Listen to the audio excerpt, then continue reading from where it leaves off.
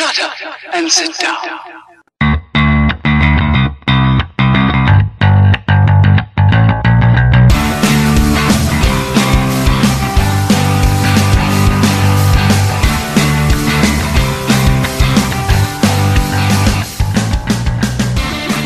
It's Armchair Quarterbacks. My name is JT. And I'm Aaron. And we are back here at the dining room table with the beautiful, shades, because the shades are down, so we don't have the beautiful brick wall view anymore.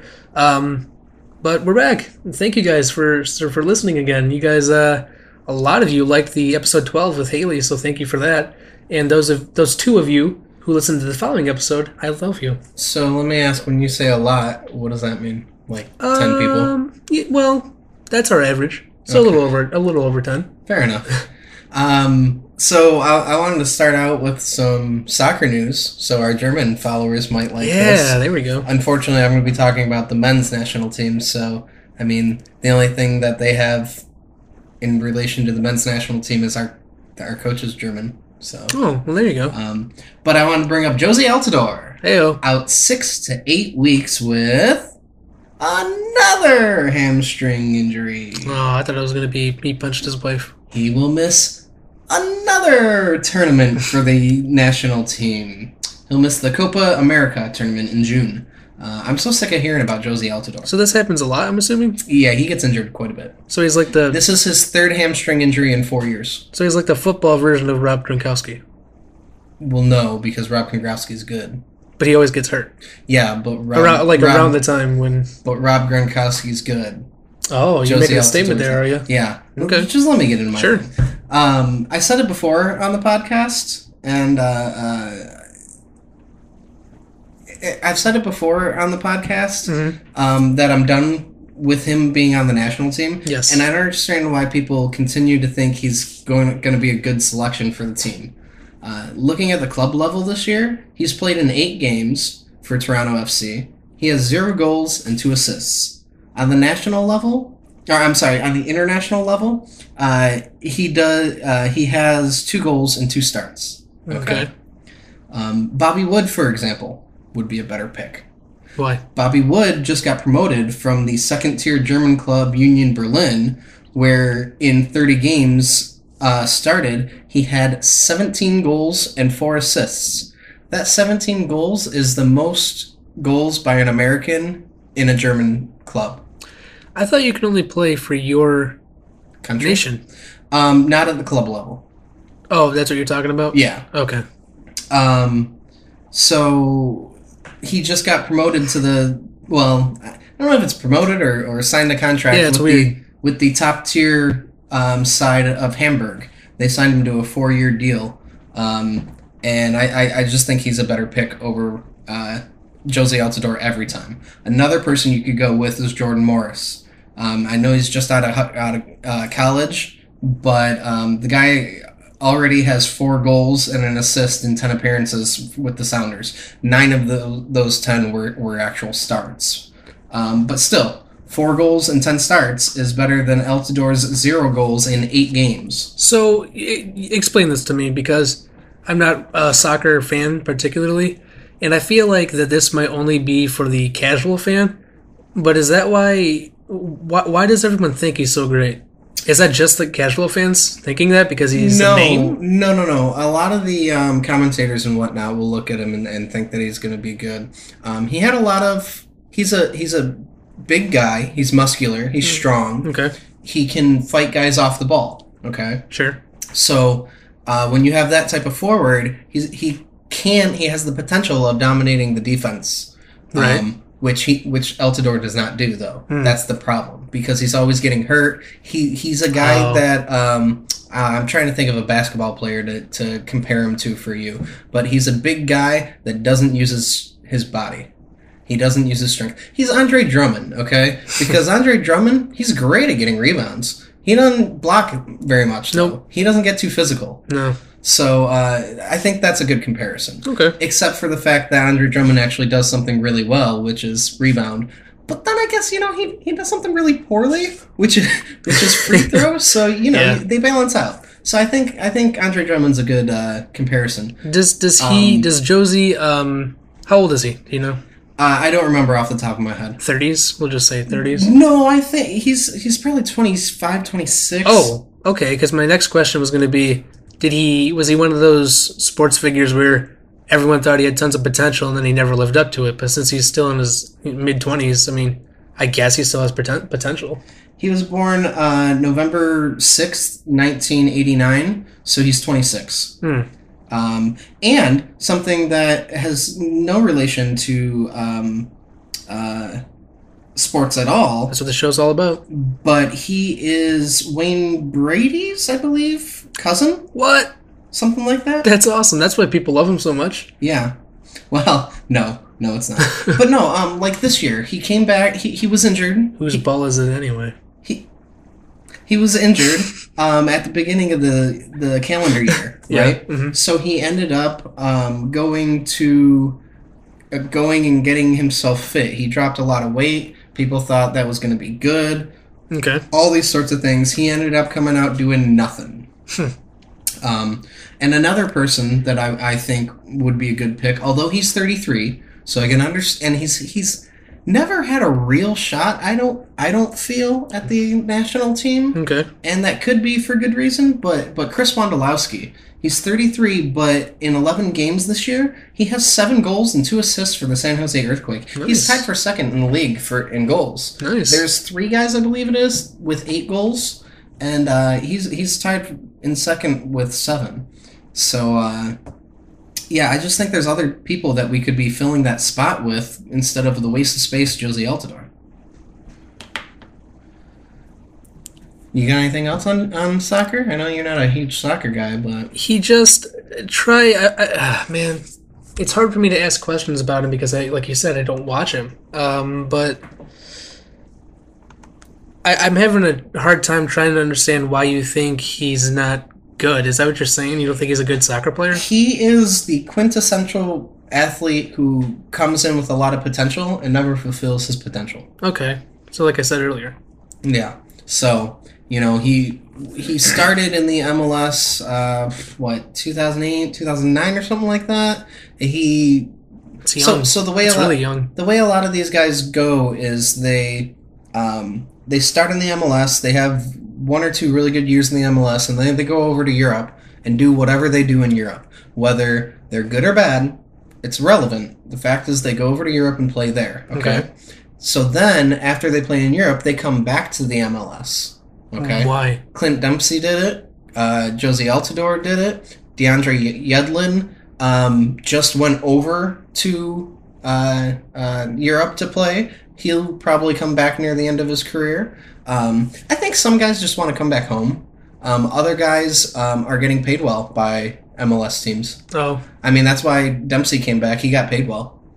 I mean, David Beckham came over to the U.S. because no one else was going to give him the money that LA Galaxy gave him. Well, why do they leave in the first place? They leave because the MLS has limited potential and limited competition, especially at the time that like Dempsey and Altidore were young. Mm-hmm. And they've only got 1 tier, whereas if you get in for example, the English Premier League, there's 4 tiers. So Europe is... It's kind of like the MLB, how you've got the MLB and you've got 4... Yeah, I was going to say that it's like in American sports where most of our leagues and associations are the top tier, and so that's why players from around the world come here. Right. Europe is like that for soccer. Yeah. Okay. Yeah.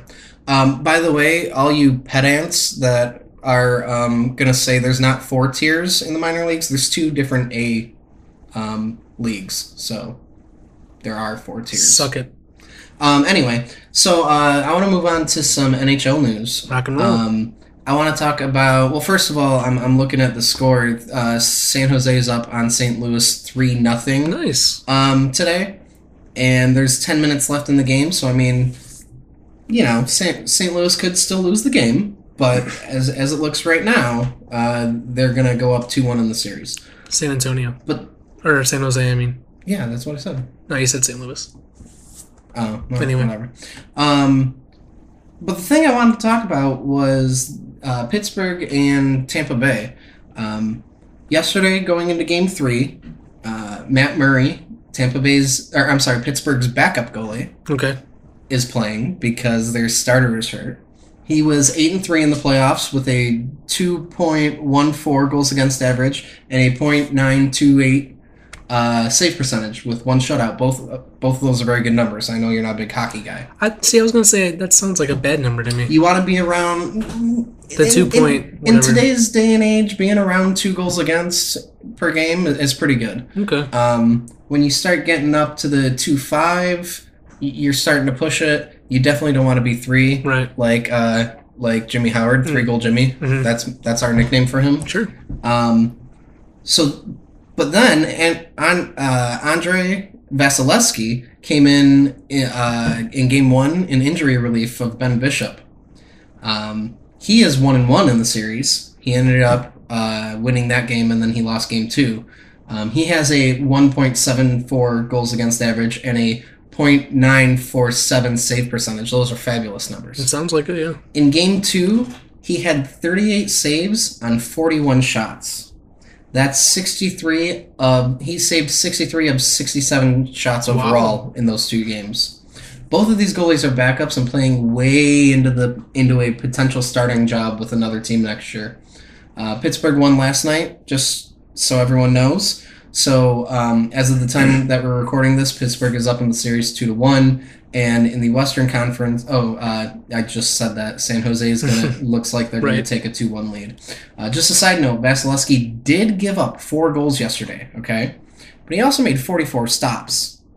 So the point that I'm trying to make is last night wasn't his fault. Your team can't give up 48 shots in a non-overtime game. Sure. 48 shots on net in 60 minutes. Right. That is absolutely ridiculous. Almost a shot a minute. They need to get that in check. 115 shots he's faced this series, and he has given up, he's saved 107 of them. Not bad. So you said that these guys are basically showing off their skills and maybe looking for a starting job next year. Do you think that any of them could live up to anything? Because we've seen this throughout sports where a backup will do great and then they do get that shot and then they either don't live up to it or for whatever reason it's just not the same. Well, the NHL is tricky because there's a lot of starting goalies that are mediocre in my opinion.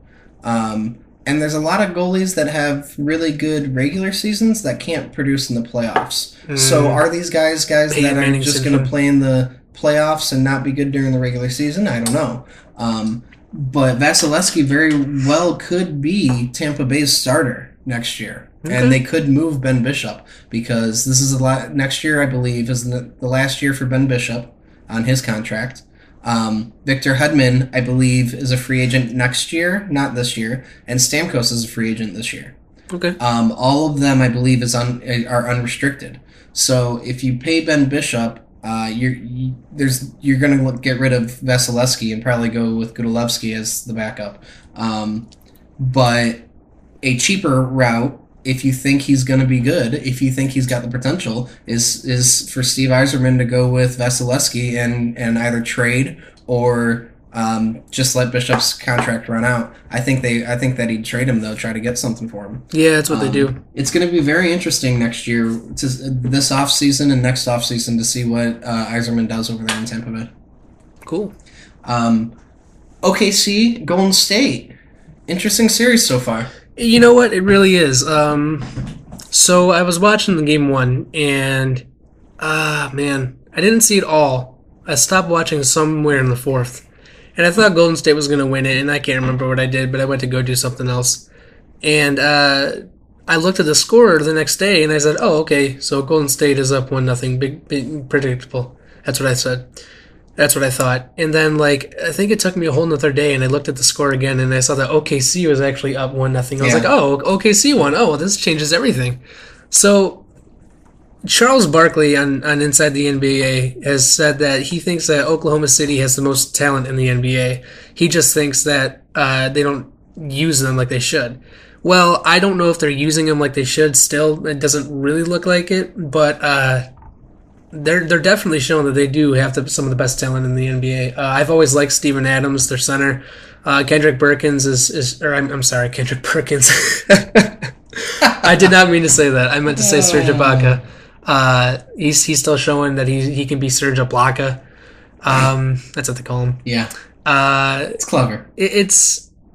Oh, and then of course Enes Kanter is a offensive beast. He can't play defense he's the ghost in the post basically. But him and his porn stash. Yeah, that's right. What's up with you, Thunder, over there? And growing them freaky ass mustaches? Is it just because you're in Oklahoma and that's what you do? I don't know. Maybe it's a cowboy thing. That's what I think it is. It's really kind of creepy. I thought that I was telling Aaron, Steven Adams actually looks like he's auditioning for The Last Samurai 2. That's what he looks like to me. You know, Steven Adams is he's Australian, right? Is he Australian or no? He's from New Zealand. Right. And you know what they do in New Zealand, don't you? What do you mean? They play rugby. Oh, yeah, that's right. And I'm putting it right in the middle of your speech. We're coming out with a rugby episode soon. It's another how-to/history of. And this one actually genuinely is going to be a lot of history of rugby, not just how to play. Yeah. Okay, back to basketball. I just thought it was a good tie-in because, you know, he's from New Zealand. He actually used to play rugby when he was a kid. Two completely different countries, two completely different sports. It ties in together perfectly. Anyway, it's impressive. They did lose Game 2, so the series is tied going to Oklahoma City. I did not expect Oklahoma City to win at Golden State at all. I thought maybe they'd win at home, but I did not expect them to win in the Oracle. So that was pretty surprising to me, especially with Curry and everyone else playing. But I don't know, man. It's everyone was saying that OKC has a low percentage to win this thing, and I still think Golden State's going to win. But Oklahoma City, to me, has proven that they're no joke. Like we should have been paying attention to them throughout the regular season as well as the Warriors and Spurs. What do you think about this series? I think that what it really is, and you say what you will, call me what you will. I think a big portion of it's Billy Donovan. I think he's a fantastic coach. I think what he has done, what he did in Florida, with that basketball program, and then come into OKC and what he's doing with these guys is, I just think he's a really good coach. Go ahead. I guess you have to give credit to the coach because, well, you know, he's the head coach. But I don't think... See, to me, I don't think he's that good of a coach because I don't think he's utilizing all of his talent that he has. Like I said before, it's just a lot of one-on-one ball. They changed that a little bit in the playoffs, but in the regular season, it was Westbrook driving or pulling up for a three or Kevin Durant dribbling around and then shooting a three. They don't utilize their talent, and Billy Donovan was actually quoted as saying something like, "Westbrook's Westbrook," and I'm just gonna let him do him, which to me doesn't sound like a good coach. Well, maybe it is though, because if you got a guy like Westbrook who can go out and do all these crazy things, he can put up points, he can do assists, he can, you know, do a hell of a post-game interview. You know, sometimes you just gotta let guys be guys. I mean, you let LeBron be LeBron, you let Kobe be Kobe, you know. But LeBron, to me, is a good leader on the basketball court. He looks to get guys involved and things like that. He plays like a point guard. But Westbrook, I mean, even Larry Brown had some control over Iverson. It was tough, but he still convinced Iverson that you need everybody on the team to win. Yeah, I don't disagree, but I think... Then again, Larry Brown was a great coach.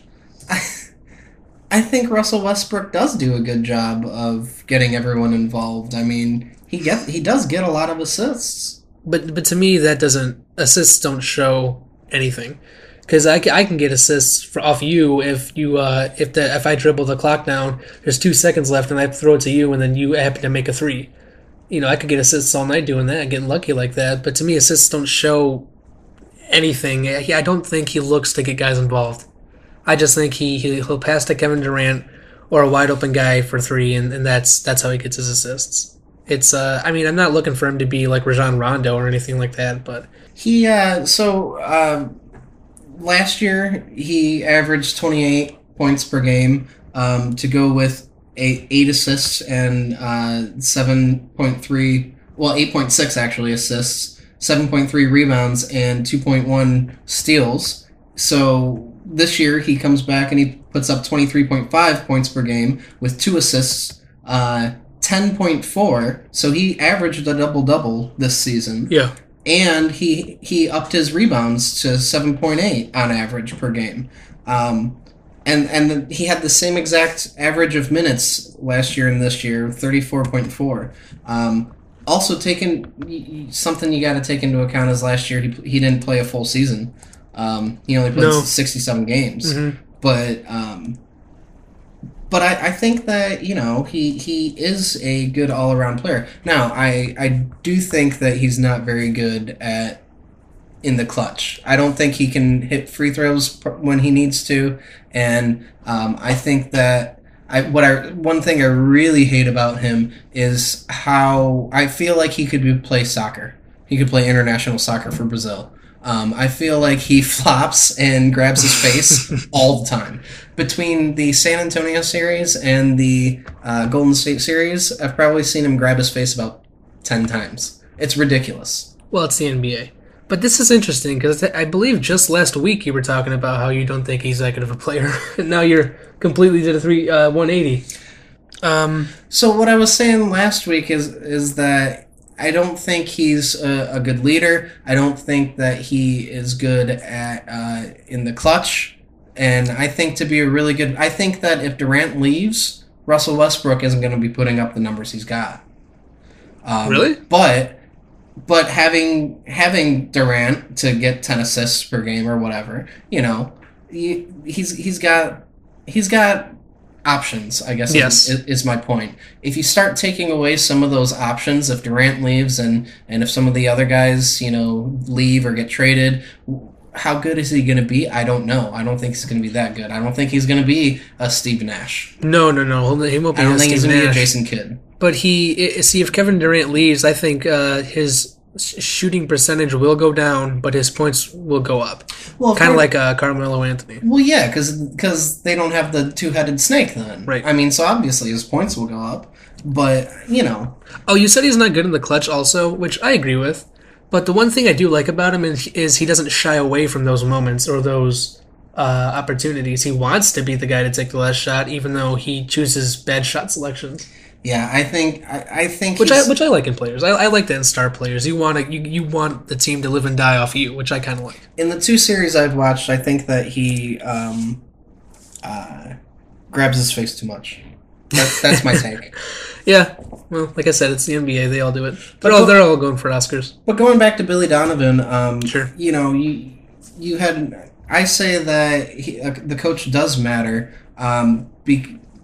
And he can affect a game to the point, because I'm a Spurs fan, so I've got Pop that I look at. Yeah. And how many coaches have faced Pop in the playoffs in, let's say, an elimination game and been fired the next day? Yeah. Pop makes or breaks coaches. What was that statistic we found out when we were watching that? He is 2 for 10 in his career in the playoffs when facing elimination on the road. That's on the road. Oh, I thought it was overall. I was going to say that's crazy. I believe it's on the road. It was on the road. I could be wrong. You want to get into baseball now? Yes, this week in baseball. Pretty cool, huh? It's been an interesting week. So first, a few big news topics. Okay, so Chicago White Sox. Do you know what happened yesterday? No, I was working. Chicago White Sox got a second triple play this year. Oh, really? They did? Yes. I saw that first one. That was crazy. Their first one was April 22nd against the Texas Rangers. That one, was your typical 9-3-2-6-2-5 triple play. Yeah. The basic. Right. Everyone does that. The second one was, of course, yesterday, and they went a more conventional route with just a 5-4-3 triple play. Grounder right to the third baseman. He stepped on third, threw it down to second baseman, threw it down to first, got the triple play. How bad do you feel as the batter when you get a triple play hit on you? Probably pretty bad. I mean, it's. I don't know if it would be much worse than a double play. Oh, it's way worse. Well, it is, but it's you got to get 3 outs because on a play like I can't remember who it was that hit into the triple play, but on a play like he did, the third baseman just happened to be closer to the line. If there's no one on second, he wouldn't have been that close to the line. It probably would have been a base hit. It's one of those things. Okay. You can, or at least, that makes sense. Whether or not that's true, you can at least rationalize it in your head and be like, you know what, that's the only reason he got to it. But if I saw that happening, because I used to be fast when I played baseball, so if I saw that happening, I was like, oh, there's no way in hell you're going to get triple play off me. I'm running as hard as I can. Well, I'm pretty sure he did anyway. But the last time the White Sox turned 2 triple plays in one season was in 2006. They did that twice? They did it in 2006. Wow. The last time it happened... That was a good year. The last time it happened in Major League Baseball was 2007 with the Phillies. Huh.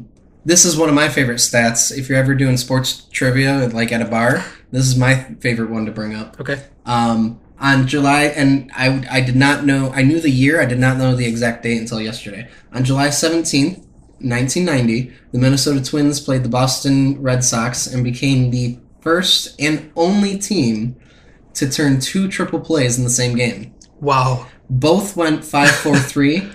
The Twins lost the game 1-0. Aw. That's why no one remembers it. Based on what I could find, based on my research, no team has ever turned 3 triple plays in one season. But if you go back and look, and I went back to like the 1870s, 1880s, something like that, right. where you thought maybe that would have had happened. Sure. There was a team that got 2 in one season and then won the very next season. Oh. But it was not all in the same season. So, even with all the crazy baseball records that you can look up from the 1800s, still no one has done 3. The big news that I'm sure everyone's heard about, or at least if you're listening to a sports talk show or internet radio show, you probably have heard about it, was the Texas Rangers finally doing what everyone knew they were going to do and hit Jose Bautista. Mm-hmm. The reason everyone did this, or everyone knew this, was because Bautista in the playoffs last year hit a monster home run. Important too. And tossed his bat off to the side, and baseball players are bitches, and so they got their panties in a bunch because the guy tossed his bat after a home run. White American baseball players. What? American baseball players were mad about that because that's what they do in the Central America. That's what Jose Bautista's argument was. Whenever something like that happens, like even a pitcher, he'll taunt a little bit, or if you hit a home run, they'll flip the bat or whatever. So the dude who was complaining about it was some dude from America, and over here you don't do that. Well, yeah, it's an unwritten rule in Major League Baseball. So if you're a Major League Baseball fan, only here, though. Yeah, Major League Baseball. Well, it's half Cuban. It's not called Major League Baseball in the Dominican Republic. It's not called Major League Baseball in Cuba. I'm specifically talking about Major League Baseball. I'm just defending him.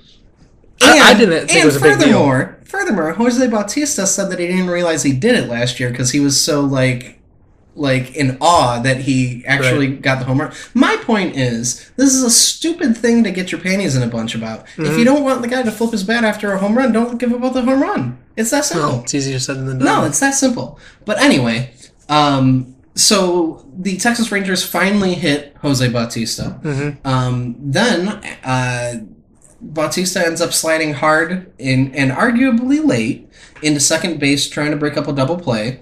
I believe I'm saying that right. Rougned Odor, the Rangers second baseman who made the turn of the double play, shoved Bautista and then landed a right hand to Bautista's face. Yeah, he did. Bautista's helmet and glasses came off, and he punched the helmet off of him. He took a he had the glasses. I just said that. That's crazy, dude. He took a step or two back, and by the time he reset himself to go after Odor, Adrian Beltre was already holding him back. I think Bautista probably would have thrown a punch or two. Not just the stupid slapping thing that they normally do. Yeah, the hugging thing. A lot of disciplinary action came out of this. The only 2 that were of note for me was Odor received an 8-game suspension for hitting Bautista, and John Gibbons, the Toronto manager, sorry. Oh, don't do that. Received what? Don't hit a manager. No, he didn't hit anyone. Oh. No. John Gibbons received a 3-game suspension for coming back onto the field after already being ejected from the game. But Bryce Harper got 1. You can't do that. I have 2 major problems with the whole situation. Sure. First, when Rougned Odor threw the ball down to first base, he lowered his arm angle and tried to hit Bautista in the face with the ball. You don't do that. Never is there ever an excuse to purposely try to hit someone in the face with a ball. Only once. Never. Yes. No. Well, only one. Tykov. No. Tykov used to try to hurt you when he would slide. It's never okay to throw a ball at someone's face. Odor actually has a history of dropping his arm angle and throwing it like that.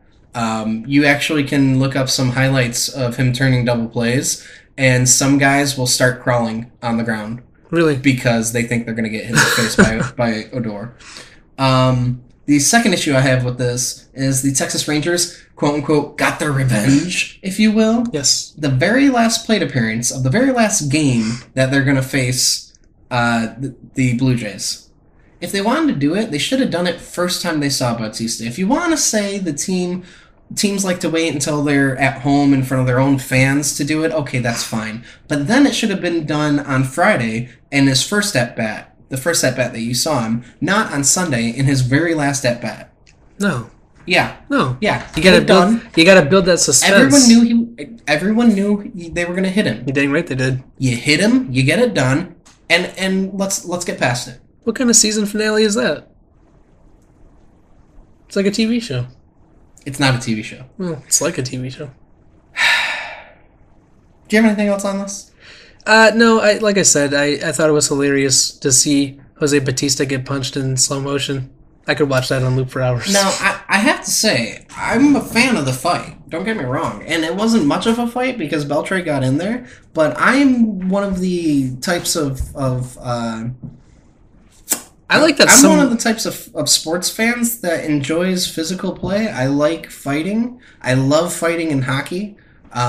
When I was younger and living on my own and didn't have a girlfriend or anything, I would sit and play my NHL 09 or NHL 10 while watching hockeyfights.com every night. And I watched every single hockey fight that year that happened from 09 and 10. So I like that. I liked in the 80s when basketball players would just get in fights and throw elbows. Those were fights. I love those. Everyone did. I love when I believe it was Nolan Ryan put Jesse Ventura in a headlock and punched him in the head. I love these things, so I'm okay with Odor punching him. Poor Jim Carrey. I don't care that he punched him. I don't like that he tried to throw the ball in his face, and I want more baseball fights to be that way, actually, instead of just running up and slapping at each other like little girls, and then everyone hugging, and the bullpen's jogging out there, and by the time the bullpen gets there, they turn around and go back in. It's stupid. Yeah. Well, I'm a proponent of... I like villains, I like bad guys, I like fighting. You like bad boys. The reason why I was so shocked about this in the first place was because I saw it on ESPN, and they showed a punch in Major League Baseball, and it shocked me because I was like, oh my god, somebody actually hit somebody in baseball? Because that never happens. Like you said, they just go around hugging each other and doing the little slap fights. So that's why I was shocked, but then, I got over it. Do you think that... No, you surprised me right there when you said that you're into hockey fights. Because to me, knowing you, that would be something that you would say, oh, it's just dumb fans. That's why dumb fans like... Because you sound like that. That's why dumb fans... like hockey, just so you can see them fights. And I'd be like, but Aaron, I don't get it. No, that's exactly what I like. I love hockey fights. That's crazy. Do you think every sport should do that? There are so many different reasons that people don't understand why the hockey fight happens. It's not just because two guys decide they want to fight. It's for momentum. It's to protect your stars. It's to protect other players. The times that I don't like hockey fights are when there's a completely 100% clean and legal hit, and you go after the guy that hit your guy. That's when I think it's stupid. If it's a clean hit, and your rookie is going through center ice with his head down, and I don't know. I'm gonna go back. Freight trained. I'm gonna go back to the 90s and say Scott Stevens takes his head off. I'm okay with that. Now that's kind of a bad example because a lot of the hits that Scott Stevens did would be illegal now, and he'd be getting suspended. But still, Scott Stevens is by far the best checker ever in NHL history, and I'll debate anyone on that one. But he never got in fights because of the hits he hit. I shouldn't say never, but most of the time in that day and age, because fighting was like an actual thing you did, and it was allowed, and Gary Bettman wasn't trying to eradicate it from the game, you wouldn't go after him. What you would do is settle up with the other team's tough guy. Do you want to move on, or can I say a little story? As a short story. Well, it's up to you. This is your show. I just live in it. I have a coworker now at my new job who he told me in high school he made varsity as a freshman for hockey, and he was telling me about the time when he broke his something. I think it was something in the abdomen. Okay. Anyway, the way that he broke it was he was skating around, and like you said, just put his head down, and he said all he remembers is seeing skates on the ice, and he says, "Oh shit!" and then he gets hit. And he's by the bench. He's by his bench, like getting ready to, I think, go out of the game. Maybe I can't remember. But he gets hit. He says he gets hits over the wall. Over the boards. Yeah. He lands on the bench and slides over and hits the wall. And so he had like a little concussion too from it and everything. That's a hell of a hit. Well, he was also like 115 pounds, and so the dude who hit him could, obviously just throw him over the wall like that. But that was just a little story. Shout out to Swade. That was Swade. Yeah, keep your head up. You don't put your head down. He's like, I just see skates, and I was like, oh shit. I want to talk about the Tigers sucking, and it's a weekly tradition. Monday was the perfect example for me. Which one was that? On Monday, the Tigers played the team that is now currently tied for the worst record in all of baseball. The Minnesota Twins. Yeah. At the time, they didn't have it. Atlanta was, but still, they were very close to being tied for the worst team. The Twins gave up 8 runs to the Tigers in the first inning. 8 runs. I saw this game. The Tigers then went on to give up the lead and not score again until the 7th inning, the bottom of the 7th. And who was pitching? When the game was 8-8. I don't care who was pitching. What a joke. What a joke. How do you score 8 runs in the first and barely squeak out a 10-8 win? It's absolutely ridiculous. Aaron, I swear to God, I'm not just saying this because of what happened. After their 8th run was scored and they got the final out in the first inning to end their reign, I said to myself, they're going to lose this game. Yeah. And Jordan Zimmerman was pitching too, and I still said they're going to lose this game. Granted, I thought it was going to be the bullpen. But, yeah, Jordan Zimmerman, I think, he didn't give up 8 earned runs. There was a lot of errors, but still, they lose the lead. He actually ended up with 7 earned runs. Yeah. He gave up 8 runs, 7 earned. That's crazy, man. Absolutely ridiculous. But the Tigers did win. I thought they were going to lose. But it's the perfect, snapshot of the Tigers' season. Yep. Now, don't get me wrong. They did what they're supposed to do, and they beat the worst team in the MLB. So, great. They swept them. Super duper. Clap, clap, clap, clap, clap. But they still almost lost the first game to them. And the second game even capitalizes on it. You know what happened in the second game? What's that? Justin Verlander was pitching and almost shut them out. He gave up 1 run in a complete game effort. Mm-hmm. Tigers got shut out. Yeah. When your starting pitcher holds the other team to 1 run, you shouldn't be losing those games. Yeah. In a complete game. Also, a little segue here. Congratulations to Justin Brooks Verlander. He got his 2000th strikeout in that game. Yeah, I think he has 2004 now. Him and who's the other one? That's 2000 in Tiger history. I can't remember his name. Jack Morris? No, he Lolich. Yeah, Mickey Lolich.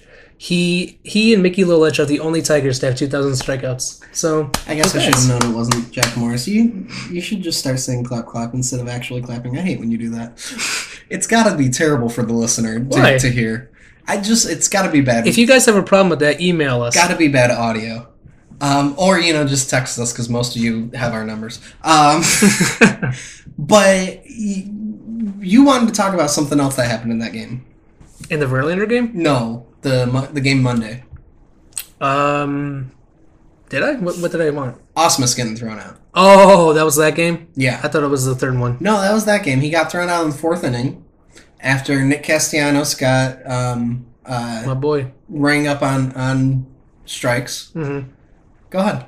What'd you want to say? He comes out storming and in classic comedic manager style, throws his jacket over home plate before he leaves after he gets ejected. I thought that was kind of funny. Yeah. Who was the Seattle manager who picked up the bases and was throwing them?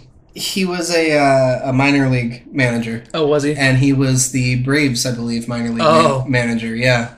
I love that video. Yep. And he started doing he used the rosin bag as a grenade, and he was crawling up to the pitcher's mound. Yeah. I mean, that's just putting on a show at that point. I love it. Ausmus came out of the dugout swearing up a storm. The ref or we talk about too many sports. The umpire was clearly saying, I don't know if he was saying I'm mic'd or he's mic'd, but he kept saying something mic'd, and Ausmus kept swearing, I don't effing care. And so he ended up getting suspended for that too. Didn't he get suspended for a game, I believe? But there's a couple reasons why I think he ended up coming out and arguing. First, he said that 7 guys came back complaining about balls and strikes. Right. That's what I heard. Minnesota Twins were also complaining about balls and strikes. So it wasn't just that he was doing it one way, it's that the home plate umpire had a terrible night. That's just all there is to it. He had a bad night. If both teams are complaining about you, I mean, at least you're consistent, but it's a bad night. Yeah. But he also, I think, did it because Castellanos was about to get thrown out. I think that the way that it looked to me was that the home plate umpire was throwing out Castellanos, and then Ausmus came out of the dugout, and the home plate umpire got confused and was like, maybe I should just throw him out instead. That's what it looked like to me. But the other reason is that the day before, or maybe it was the day of, in the pregame press conference, he was getting asked questions about, his job and how he's on the hot seat. And he actually said, look, guys, and in fairness, the reporter was doing her job, and it's a reporter that doesn't travel with the team, so when she got the chance to ask him, she needed to ask him. Right. And he did his job by shutting down the question. Mm-hmm. All he basically said was, look, this isn't a hot... I'm paraphrasing it. This isn't what he said exactly. I'm not quoting, but he basically said, look, it's not a hot take. Everyone knows that my job's up in jeopardy. Mm-hmm. Let's talk about the game. We don't need to talk about my job. So there's a lot of times that I think both the person asking the question and the manager can both be right. And I think this is one of those situations because she had to ask that. Jennifer Hammond had to ask that question, and Ausmus had to shut it down the way he did. Because, I mean... how much more can he say about it? Yeah, to piggyback on what you said a couple weeks ago, I don't think Ausmus is ready to be a manager. And that being said, I don't dislike him. I don't hate him. I don't want him to never be a manager. I just don't think he's ready to be a manager right now, like you said. And what was I going to say about the game specifically when he got ejected? A lot of Detroit sports fans, when he first started, they were like, well, the dude's not passionate. He's not going out there. He's not yelling this, that, and the other. And to me, you don't have to be a great baseball manager. You don't have to get ejected to be a great baseball manager. To me, it's just something that happens throughout a career. It's just you're going to get heated, you're going to get fired up in a long 162-game season. You're going to get upset, and so you're going to get ejected. But I don't think that's the mark of a passionate manager who can light up a team. I mean, Leland did it, but he was hilarious when he used to get ejected. All right, so we're starting to go long, but I want to get this game in. Yeah, let's do this. Because I'm turning the tables on you, and I'm asking you questions. Uh-oh. A game where I get to play it? Now, essentially what this is going to be is bullshit or no shit, but it's not called that because I'm too mature for it. No, I'm kidding. What I'm going to do is give you a sports-related fact about a famous actor or singer in these cases. Oh. That's not what it's always going to be. And then I'm going to give you 2 names. You have to tell me which one the fact is about. Oh. Okay? I thought of trying to do this a couple different ways, and this is the way that I thought you would get the most answers. We got a name for this game? No. Oh, man. I'll think of one later. No, that's okay. We got it. So this person reportedly has a handicap... I'm talking golf here. This person reportedly has a handicap of 8.6 which ranks in the top 25 of Golf Digest's latest rankings of celebrity golfers. And he claims to have 4 holes in one. Okay. Is it Matthew McConaughey or Bradley Cooper? I'm going to guess Coops. It is Matthew McConaughey. What? No way. If anyone gets why I'm saying it... You can play golf with no shirt on? If anyone gets why I'm saying it that way, hats off to you. This singer owns part of a All right. This singer owns part of a professional soccer team and once tried out for a professional soccer team before becoming a singer. Huh. He's been quoted as saying, this is just off the top of my head because I know this. No ladies, he has said this. Okay. He's been quoted as saying, "I do 2 things good: play football, and because he's English. Mm-hmm. I think he's English. Play football and sing." No, he says that's all he does good is play football and sing. Well, is it he's being honest. Gordon Sumner? Do you know who that is? No, that is Sting. Oh, okay. Is it Gordon Sumner or Rod Stewart? Oh no. Oh, I'm going to guess Rod Stewart. It is Rod Stewart. Yeah, yes. There we go. Yes. He's very good at singing. Now, it was reported He can play he owns a soccer team? Part of one, yeah. Oh, like Magic Johnson. He may own the whole thing, but I think it's just part of one. Oh. But his thing is that it used to be that he made the team and he was a professional soccer player and gave it up to be a singer. But in his autobiography, can't remember when it came out, he said no, that's just not true. He tried out for the team and never got a call back. Which of these 2 Hollywood tough guy actors competed in the 1990 Commonwealth Games and the 1992 World Championship of Diving for their home country? Vin Diesel or Jason Statham? Oh. You know what? No, I'm going Jason Statham. Why? Because fuck Vin Diesel. Is that your only reason? Yeah. Well, you're right. It is Jason Statham. All right, good. By the way, he came in 12th in the 1992 World Championship of Diving. Nice. Not nice. That's terrible. And then he showed everybody that he lost to. Which TV funny man played soccer in college and even led his William and Mary's team to the ECAC Tournament Championship and a spot in the NCAA tournament before having a knee injury that ended his professional dreams? Jon Stewart or Stephen Colbert? Oh, man. I'm sorry. I just don't think Stephen Colbert has an athletic bone in his body, so I'm going to guess Jon Stewart. Stephen Colbert What? You didn't let me finish. Stephen Colbert made his own boat. Okay. If he can make his own boat and sail, you don't think that he can play soccer? No. Where's the correlation there? First of all, to be a good sailor, you have to be athletic. Are you telling me Tom Hanks was learning to play soccer as he was trying to get off that island? Look, there's a lot of shit about sailing that people don't understand. Okay. I'm just saying, water sports don't get water sports don't get the respect that they deserve. And you just wait for the next America's Cup. I believe it's coming up next year. I'm reporting on it. Okay. It was Jon Stewart.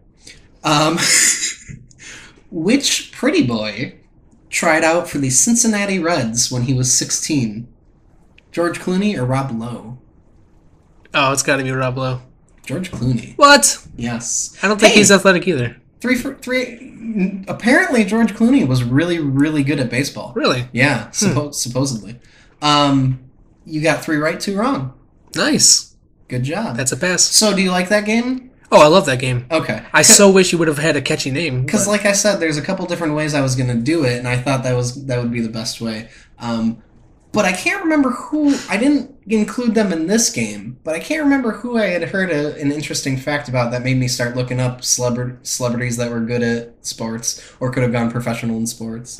But Rod Stewart, because I'm a soccer fan, Rod Stewart's the one that I always That's cool. Think about. Okay, so I got games to watch. And it's not just this week, it's like the upcoming weeks. You want to look out for them. The men's U.S. soccer team has a game Sunday, May 22nd at 12 p.m. on FSN1. It is Puerto Rico. Wednesday, May 25th at 7 p.m. on ESPN2 with Ecuador. And then Saturday, May 28th at 7 on FS1 versus Bolivia. And that's going to be their last warm-up game before the Copa America group stage, which their games for that are June 3rd, 7th, and 11th. I'll update you a little more on the Copa America schedule when we get closer. Please. The women's soccer team has two games with Japan, June 2nd at 7 on FS1 and June 5th at 12:30 on ESPN2. And then they, of course, have the Olympics coming up in August, and I'm sure they're going to figure out one or two more friendlies before the Olympics. Mm-hmm. Okay. And then, of course, you've got NBA and NHL playoffs. Yeah, don't worry about the Eastern Conference. Just watch the Spurs and Thunder. Do you have any games that we need to watch out for? Well, yeah, actually. You'll watch OKC and Golden State. I don't think they play again until next year, because that's how long the NBA playoffs are. But when that happens, definitely check them out. That was clever. I like that. We'd like to thank bensound.com for our theme song for the use of our intro and outro music. You can follow us on Facebook and Twitter at ArmchairQBS Show. We also have an email at armchairqbsshow@gmail.com. And if you're a talented singer who's trying to be a professional NBA player, please subscribe to us and leave a review on iTunes and tell your other entertainer friends who are trying to be athletes.